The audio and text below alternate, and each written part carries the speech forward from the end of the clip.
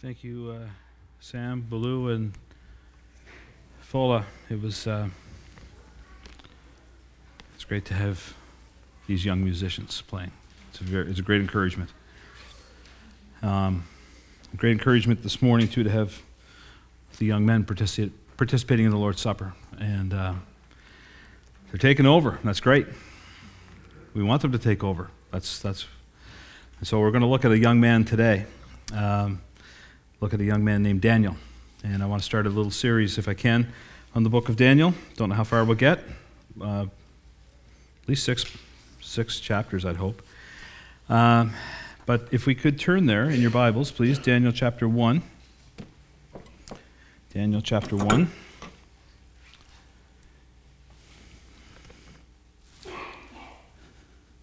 Boy, we collect a lot of junk up behind this thing.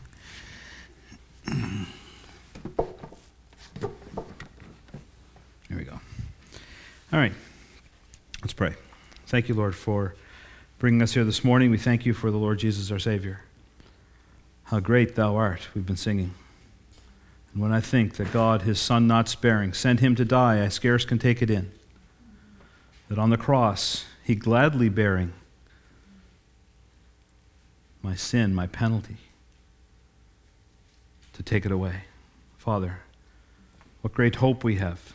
What a great message we have. I pray, Lord, if there's anybody here this morning who has never come to realize that Jesus died for them to take away their sin, that would sink in this morning, that they would come to that realization and trust him with all their heart for all eternity. We ask it in the name of the Lord Jesus Christ. Amen. We're all familiar, perhaps, with the term status quo. It kind of is a word that comes from the legal dictionary, and it means the existing state of things or things just as they are, but it's a term that's kind of come to mean unchanged or not distinct or even boring. How's life with you? Oh, status quo. Boring. Not the same. Everything's, good up, go to work, blah, blah, blah. But it's interesting. I've had 3 of them, so I know kind of a bit what they're like. Kids don't want to be different when they're little kids. They want to be like their buddies. They want to be like each other. They imitate mom, dad, and they imitate each other, and they want to fit in, and they want to be like the rest of the group. But then comes a point a little later on when they're faced with peer pressure. You really have to fit in. You really have to be the same. You have to look like the rest of us. And I think today that for Christians, we are faced with guys, you might have to advance this. I don't know. This doesn't seem to be going anywhere. Maybe I'm going the wrong way. There we are. So this took me like a second and a half to come up with some of the stuff that and I couldn't find a place to put Trump and Hillary on there. But this is just some of the stuff that we're all facing. And by the way, I haven't said anything about the election in the U.S. as to who I'm for or against. I'm not. I'm not for either of them.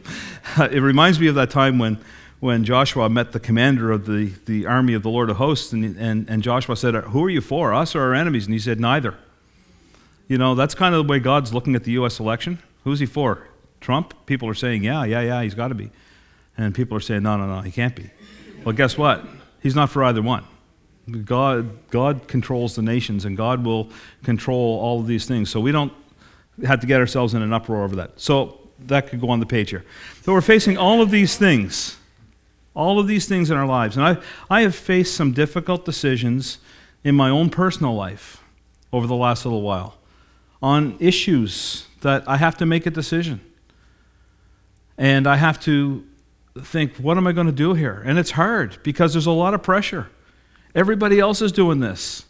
We're all going to this. We're all going to spend time on this, or this is the focus of our business, and so on and so on. And the pressure comes and it comes and it comes.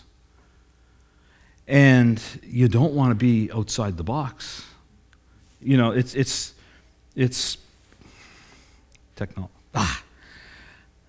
Peer pressure. I thought this works at the speed of light. It doesn't, obviously. It's peer pressure. Like, we get it all the time, and it doesn't just happen to young people. You know, a survey was done amongst teenagers and said, what's the biggest problem that you see in your own lives? And they said, the biggest problem we face is peer pressure, pressure to conform to the group. But then sometimes we come along, we get a little bit older, and it's, okay, now I'm going to be an individual. You're going to step out and you're going to be an individual. Well, that's okay as long as the individual is cool and fits in with the rest of the group. Yeah, the same old peer pressure, it doesn't change. I remember barely. I remember more of the 70s than the 60s because I was just really little. But the 60s was all about counterculture. And it was all about being different. And it was all about being different from our parents and turning the world upside down and revolution. And we're going to write songs about revolution. Well, you know what? That was really, really cool at that time. And now when you're on hold, when you call in for customer service and you start hearing, you say, you want a revolution, and you're thinking this isn't cool anymore because it's now on hold at Sears, or it's now at the dentist's office playing some person you never heard, playing this over the PA. But you see, Christians, we've been called actually to be countercultural, to be different, to stand out from the rest of the world. The Bible says in Romans chapter 12, verse 2, it says, do not be conformed to this world, but be transformed by the renewing of your mind. Romans chapter 12. And these little guys here, you see, they're all just puppets. They're conforming. They're going to follow along. They're going to fit in with everybody else. And this one little guy says, I had enough of this. I'm cutting those strands. I'm going to cut those strings. I'm not going to be the world's puppet anymore. That's what I want to talk about. So this morning I want to look at this book of Daniel. It's an amazing book. This is actually, I was inspired to do this by Nick Hansen. He didn't ask me to, but he spoke one evening. I think you might remember on a real short message about how Daniel was a character that he really admired, and I thought, I haven't looked at Daniel for a long, long time. And then I went back and I had some notes from the last time I spoke on Daniel, and it was 1996. So, and then I realized that that's 20 years ago, and then I realized I'm really, really getting old. But anyway, it was kind of cool to go back and look at that. So Daniel is an interesting book. It's 12 chapters. The first part of Daniel, for the most part, there's prophecy in the greatest prophecy, probably some of the greatest prophecy in Scripture is found in Daniel chapter 2. But it can be divided into two things, Daniel the man and Daniel the message. And the first 6 chapters cover Daniel the man. It talks about the prophet, and the last part is the prophecies. We're going to see how Daniel stands out as very courageous, a very daring individual. And so I want to challenge you this morning is to dare to be different, to dare to be distinct from the world around us. We all know what a dare is. Kids always, I remember doing this stuff, I dare you to do this. Oh yeah, well, I double dare you to do that. And then what was the answer? No. I double dog dare you to do that. Right?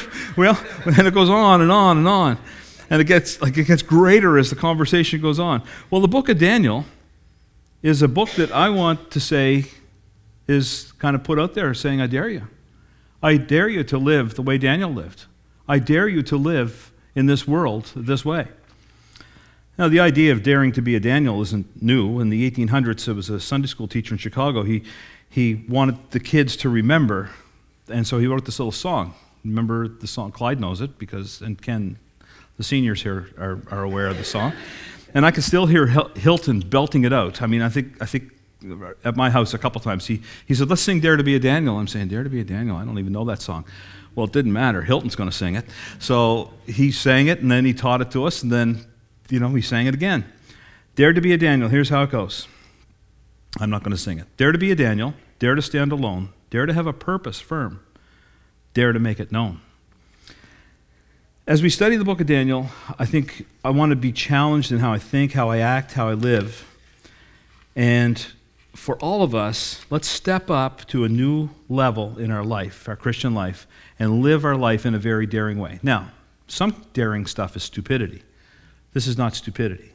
This is to be bold, to step out and to be different, to be what God has asked us to be. Story's told of a circus performer. He's a trapeze act guy, and one of those daring young men on the flying trapeze, as they used to sing about. And he was in a conversation, and he said, "You know that there's a net underneath us."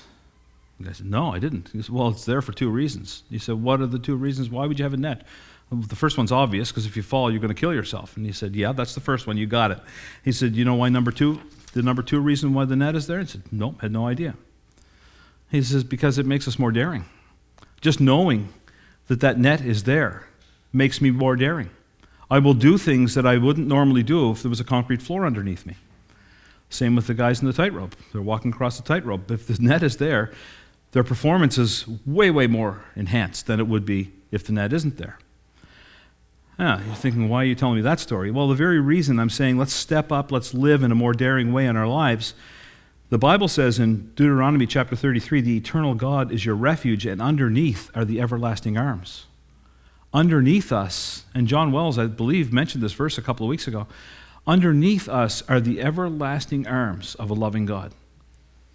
So we can dare to step out for Him. We can dare to do things for Him that He asks us to do, knowing that He's there to catch us, that He is there to protect us. And just the fact that I know that my God is there and my God will protect me should help me to act as a Christian the way I should.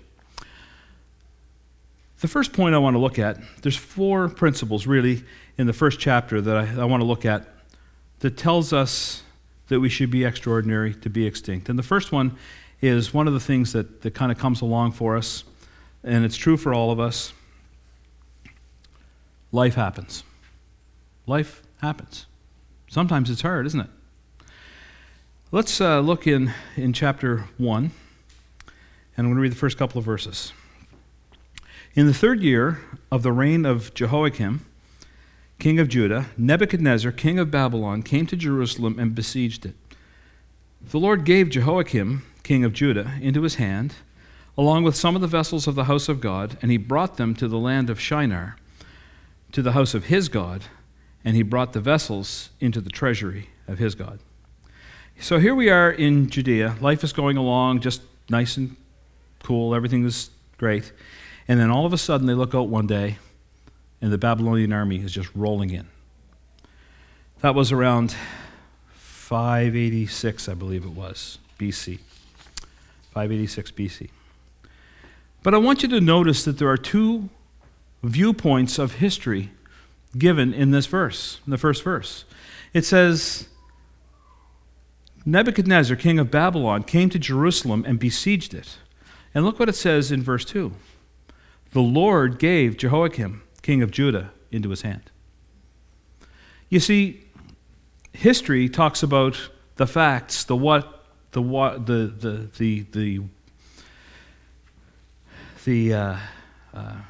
trying to say here? The facts of the what and how and so on. But the scriptures talk about the why. You see, Nebuchadnezzar was an up-and-coming star. He was the new guy that was coming in, and he was taking over much of the world at that point in time. But the viewpoint of secular history is that Nebuchadnezzar came in and besieged Jerusalem.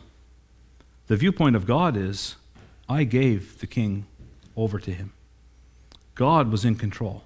God was the one that took care of history.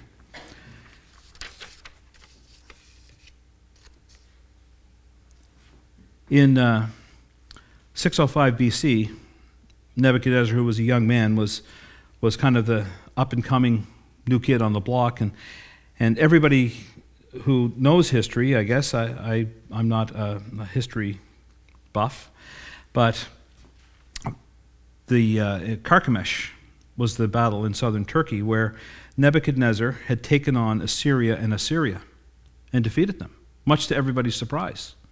And then it just steamrollered from there. It went on, 3 more sieges in 605 and 597 and 586. He came in, and then eventually he defeated Jerusalem and burned it to the ground. And even today you can go to Jerusalem. I don't know, Ken, if you've seen any of this, but if you go, there are still rocks from the old that they've uncovered, the archaeologists have uncovered, that are scorched from the fires that were set in Jerusalem when Nebuchadnezzar had come in 586 BC and taken over. And what they did was they took they killed many of the people, and then they took some captives. Daniel was one of them. He was probably about the age 15 when they took him. So what would happen is, you imagine, your child is now taken, Daniel 15 to 17 years old. His parents, it would seem, were well-to-do parents in Jerusalem. And probably what they would do is they would probably parade these young people. Nebuchadnezzar and the Babylonians were very cruel people. They would parade the young people in front of the parents as they take them away captive, and then they would kill the parents. The very last thing you see is your child being taken away. Life happens, and sometimes it's really, really hard, isn't it? Maybe you're going through stuff in your life, and unexpectedly, life happens. Unexpectedly, things come along and you don't expect it. But you see, Judah, they should have expected it. They were warned. Back in Deuteronomy, we read this: "Behold, the days are coming when all that is in your house and what your fathers have accumulated unto this day shall be carried." Oh, that's too far ahead. There. "The Lord will bring a nation against you from afar, from the end of the earth, as an eagle swoops down, as a nation whose language you do not understand, a nation of fierce countenance, who will have no respect for the old, nor show favor for the young. It shall besiege you in all your towns until your high and fortified walls in which you have trusted come down throughout the land, and it shall besiege you in all your towns throughout your land, which the Lord God has given you." This is as soon as they settle into the land, after they've come from the Exodus. After they've left Egypt, they come in, and God knows, and God has told them, "You forget me, this is what's going to happen." This was predicted a long, long time ago. They had this in their scriptures. They knew the story. And then further on, when the second warning comes through Isaiah, behold, he gets more and more specific. He says, "Behold, the days are coming when all that is in your house and what your fathers have accumulated unto this day shall be carried away to Babylon. Nothing shall be left. They shall take away some of your sons who will descend from you, whom you will beget, and they shall be eunuchs in the palace of Babylon." You see, when I read this stuff, I think, man, I can trust the Word of God. I can trust the Bible so much because I read this stuff, and I think this was written hundreds and even thousands of years before the event even happened, and it came true exactly the way they said it was going to happen. Exactly the way God said it was going to happen. Right down to the young men carried away. Language that you don't understand. Babylon, the place is named. You can trust the Word of God. So there's two sides to every story. There's the historic fact side, and then there's the spiritual side. The factual side, the when, the how, the what, and the where. And then the spiritual side answers the why. Then they were carried away because they broke God's law. They refused to follow the law of God. Nebuchadnezzar attacked, but the Lord gave.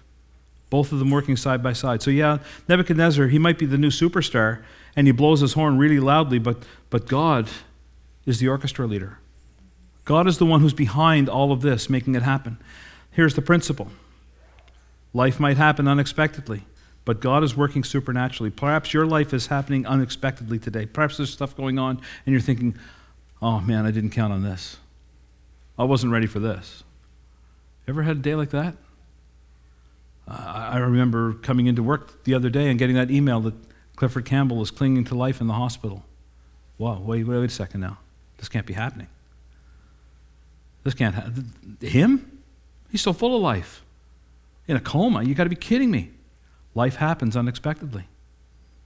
But God is behind everything, controlling it all. One author put it, God's ways are behind the scenes, and he moves all the scenes that he is behind. And I think that Daniel understood this as a youth, and you're going to see as we go through this. Daniel stood out even though life was happening and unexpectedly all around him. Paul the Apostle, when he was taken captive, said, I want you to know, brethren, that all these things have happened have happened for the furtherance of the gospel. Joseph said to his brothers when they sold him as a captive and he finally had a reunion with them, he says, as for you, you meant it for evil against me, but God meant it for good. I understand there's a bigger picture here. It's not just about me. It's not just about what I'm going through today. There's a bigger picture, and God sees the whole picture. And we can trust that. The eternal God is our refuge, and underneath are the everlasting arms. The second thing that you're going to see in the book of Daniel, and we're going to turn to verses 3 through 7, is that the world demands conformity. Let's look at verse 3. And the king ordered Ashpenaz, the chief of his officials, to bring some of the sons of Israel, including some of the royal family and of the nobles, youths in whom there was no defect, who were good-looking, showing intelligence in every branch of wisdom, endowed with understanding, discerning knowledge, and had the ability for serving in the king's court. And he ordered them to teach them the literature and the language of the Chaldeans. The king appointed for them a daily ration from the king's choice food, from the wine he drank, and appointed that they should be educated for 3 years, at the end of which they would enter the king's personal service. Now among them were the sons of Judah, Daniel, Hananiah, Mishael, and Azariah. Then the commander of the officials assigned new names to them. To Daniel, his name was Belteshazzar. To Hananiah, Shadrach. To Mishael, Meshach. And to Azariah, Abednego. You know, we're living in a world that wants to conform you and push you into its mold. It wants you to have its values and embrace their idea of tolerance. The world wants you to conform. The world around, the pressure that is on all of us, and especially on our young people. It's incredible. And so these 4 men were taken captives, and they were brought in, and they were trained in the literature and the language of the Chaldeans. Well, you might think that's not too much of anything, but the whole thing was to brainwash them, to make them a Chaldean, to make them understand and use the arts of the Babylonians, which were occultic. And how did he do this? This is a very well laid out plan. The first thing he did was isolation. Let's take them away from their homeland. Let's take them and separate them away. Let's move them to university and put them in residence. Isolate them, in today's terms. You're away. Your folks aren't around anymore. Your friends, your family, the people from your church, they're not around. Hey, you can be yourself. You're alone. All right, I need to make new friends. I need to have someone around me. They're away from their peers, they're away from the scriptures, they're away from the law, they're away from worshiping their God the way they always worship their God. How are they going to react? The second thing that they did was they brought indoctrination into their lives. They were taught the language and the literature of the Chaldeans. It wasn't just train them academically, it was to brainwash them. And you could just imagine how these great Babylonian professors could make an impact on young, teenage, impressionable Jewish minds. Everything they had been taught would be challenged. Their view of God, their view of man, their view of sin, their view of redemption, their view of their Savior, everything was to be challenged. They were indoctrinated in the ways of the college. You to Babylon. It was a 3-year graduate course, make them to forget everything that they had learned growing up and replace it with new ideas. Does that sound familiar? We have young college students here, and I hear the stories. I hear what goes on, and I'm always amazed, and I've experienced it myself. You've got teachers who are paid to teach English, history, math, and chemistry, and yet they have to give their warped and twisted view of atheism. They have to give all their false religions. They have to try to dismantle. They zone in on the Christian in the class, and they try to dismantle their faith. And you wonder why. Why would they do that? Well, it's all part of that that same scheme that they used in Babylon. The third thing that they did was concession. Give up something, and we'll give you something. I mean, let's make Babylon experience so amazing that they won't even want to go back. We'll give them food from the king's table. And I could imagine, just if you walked into Babylon, like these young guys, I don't know about you, but the first time I ever traveled anywhere, I got on a plane by myself, went to Vancouver. My parents thought I was insane, because why would anybody ever want to leave Cape Breton, because everything you ever want in the whole world is here.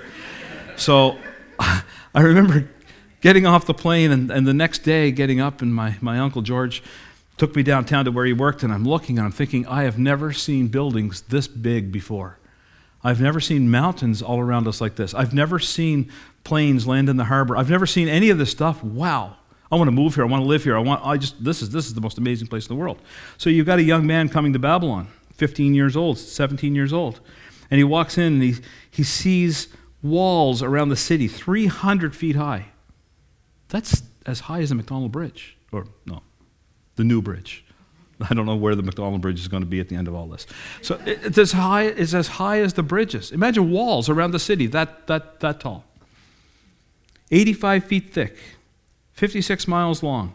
The Euphrates River, a mighty river running right through the middle of the town. And then the Hanging Gardens of Babylon, which are one of the 7 wonders of the ancient world, right in the middle of the city.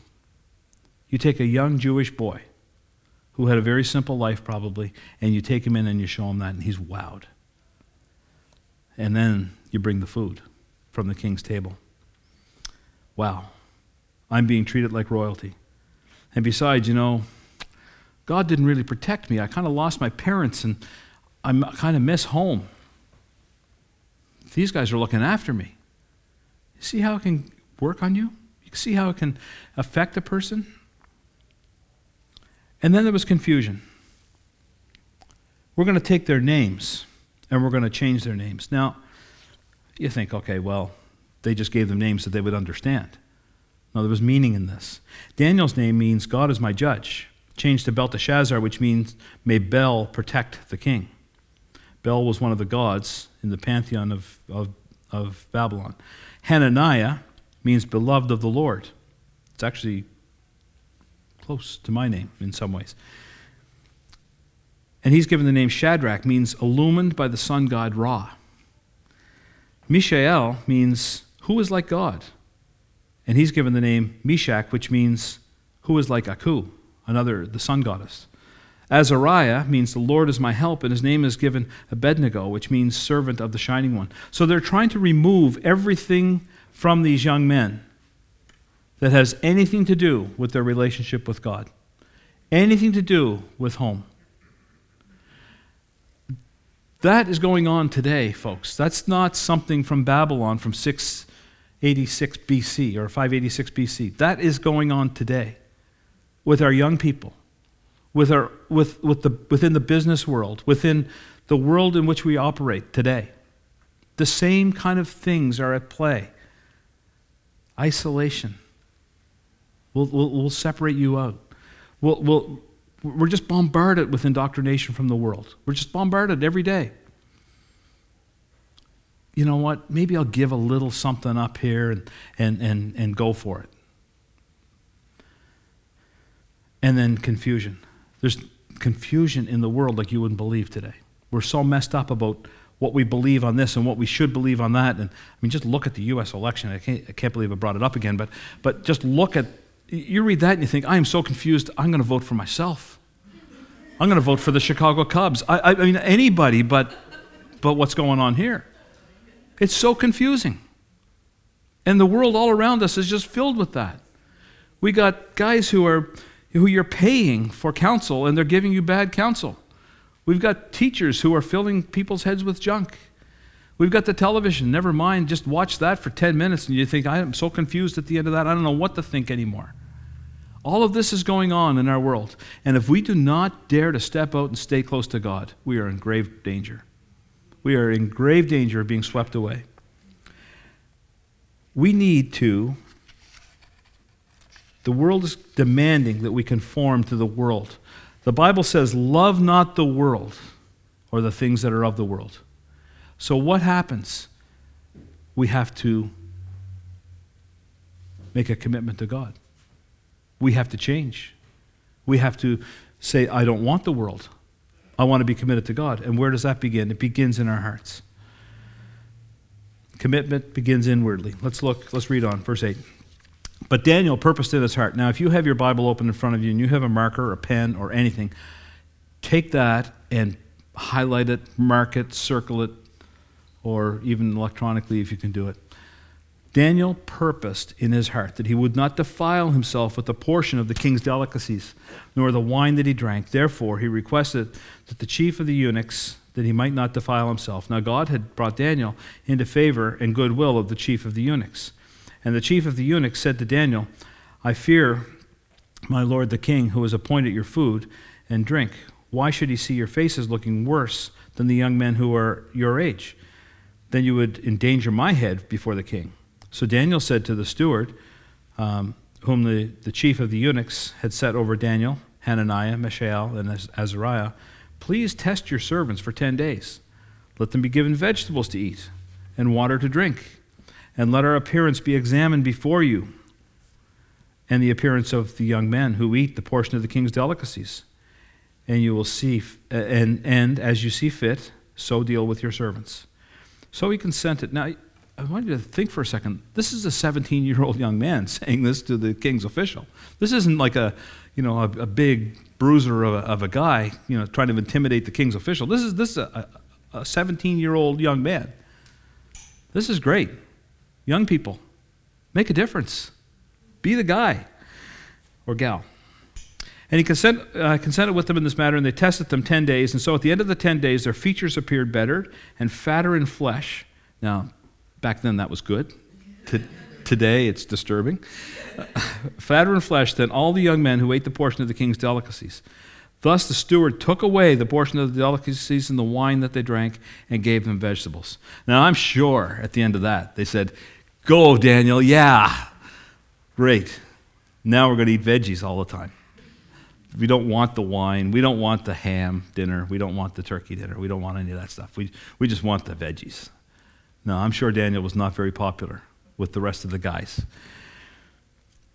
But in verse 8, like I say, those 5 little words, Daniel purposed in his heart. Commitment to the Lord begins inwardly. It's not how I act on the outside. It's not putting on an appearance. It's my heart. Daniel purposed in his heart. One author puts it this way: all of life is filled with crises and decisions. There are right decisions, there are wrong decisions. There are high roads, there are low roads. Almost every day there will be a fork in the road. Where you are today is due to the turn in the road you took yesterday. I thought that is a good way to look at it. Where you are today is due to the turn in the road you took yesterday. So, what was the turn in the road for Daniel? It was simply this. He made a choice, the choice to be distinct. I'm not going to go along with the crowd.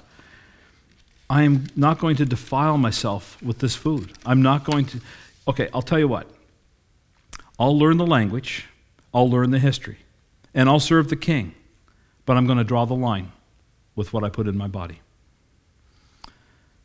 Daniel was Jewish. He grew up with all kinds of foods that were regulated, kosher foods, things that were prohibited to eat by law, and I'm sure that they would have been all over the table.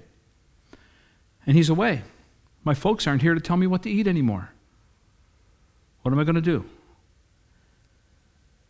And a lot of these foods, before they made it to the king's table, were sacrificed to idols in the pagan temples. And he knew that. He saw it happen. And he decided, I'm not going to defile myself with this food.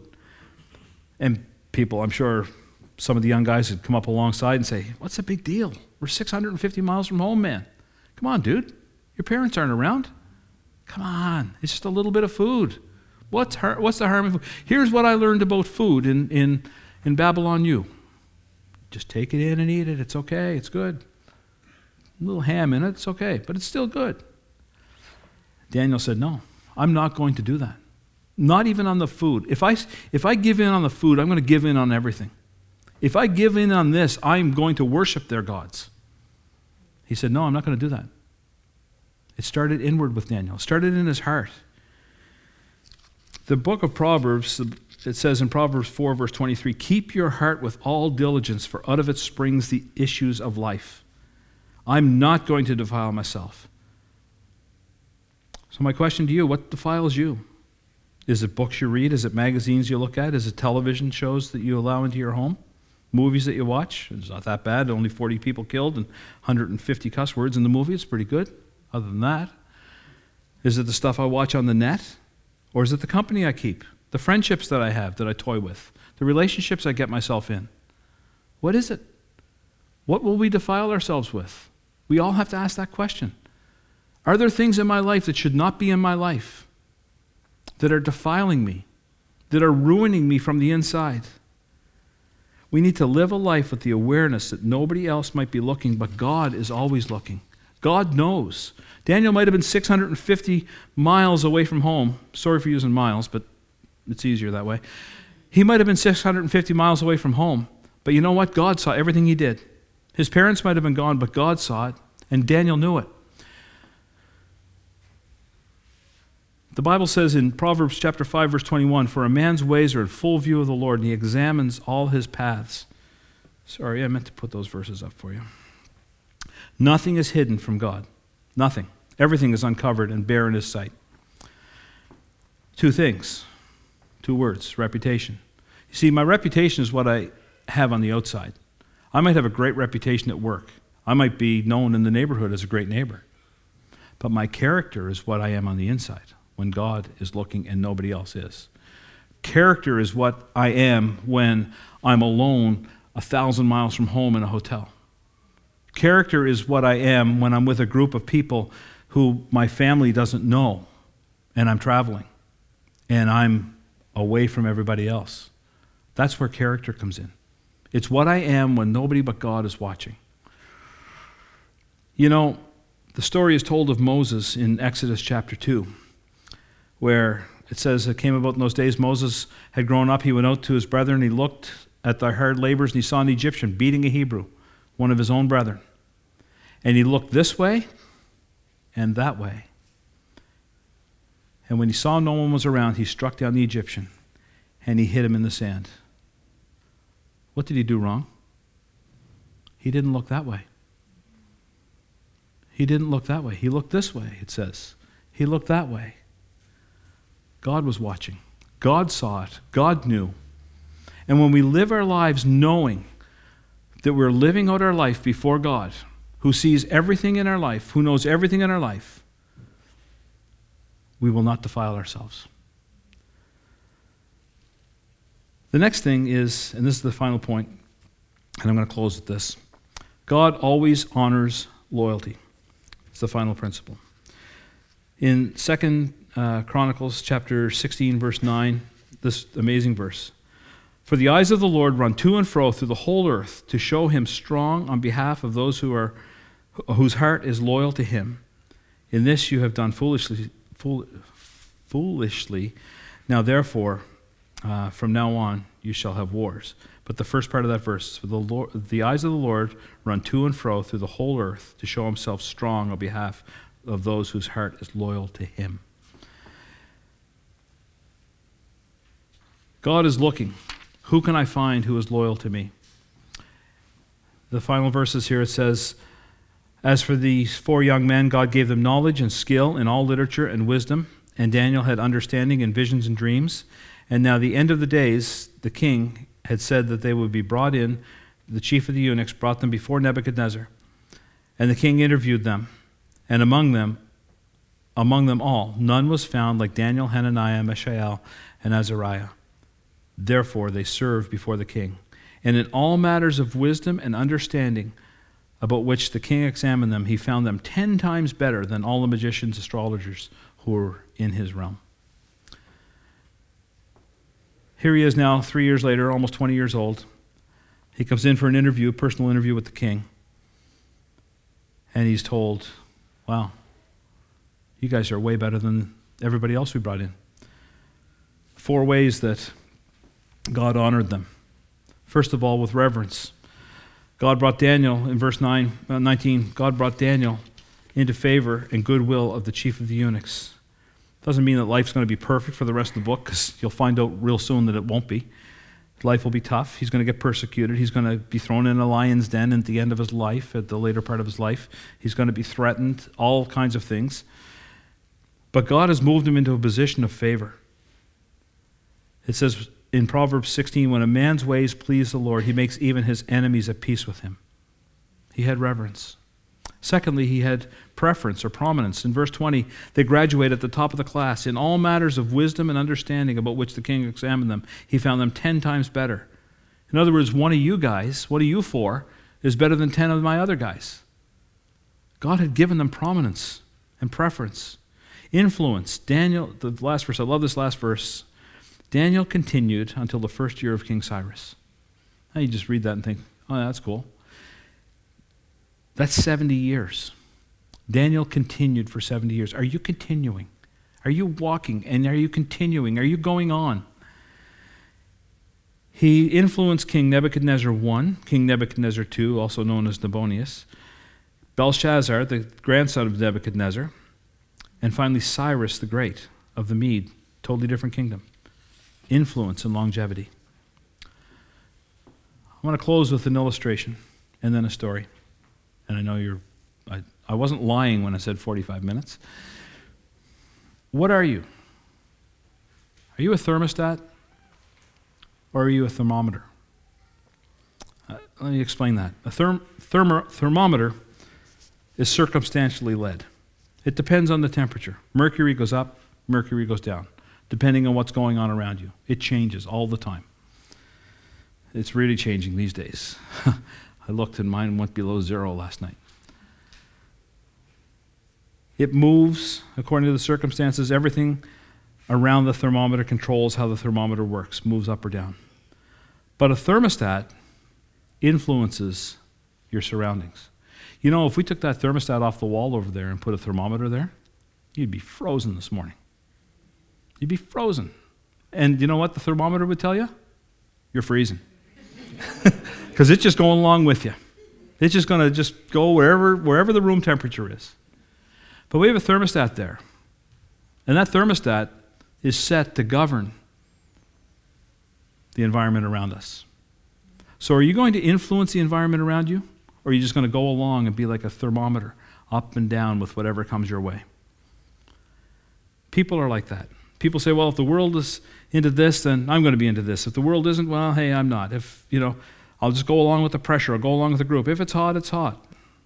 If it's cold, I'll be cold too. Daniel wasn't. He was a thermostat. Be a thermostat. Don't be a thermometer. Final story. Since baseball ended this week, I had to tell this one. Read this one. I laughed.